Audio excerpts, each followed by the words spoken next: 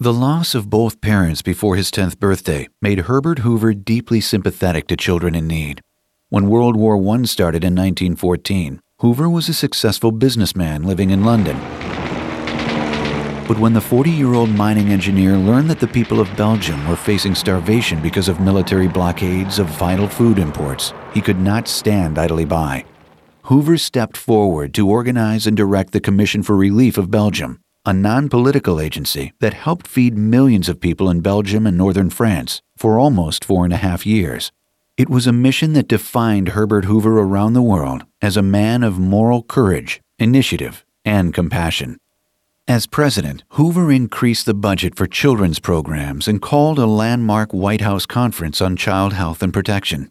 In 1936, the former president found a new cause to inspire him. As chairman of the Boys Clubs of America, a post Hoover held for more than 25 years, he helped open 500 new chapters, while his fundraising skills laid the groundwork for the nonprofit organization to grow and provide after-school programs to more than 4 million boys and girls throughout the U.S. But his work still wasn't done. In 1946, Hoover was instrumental in the creation of UNICEF, the United Nations Children's Fund, a leading advocate for children's welfare and rights around the world.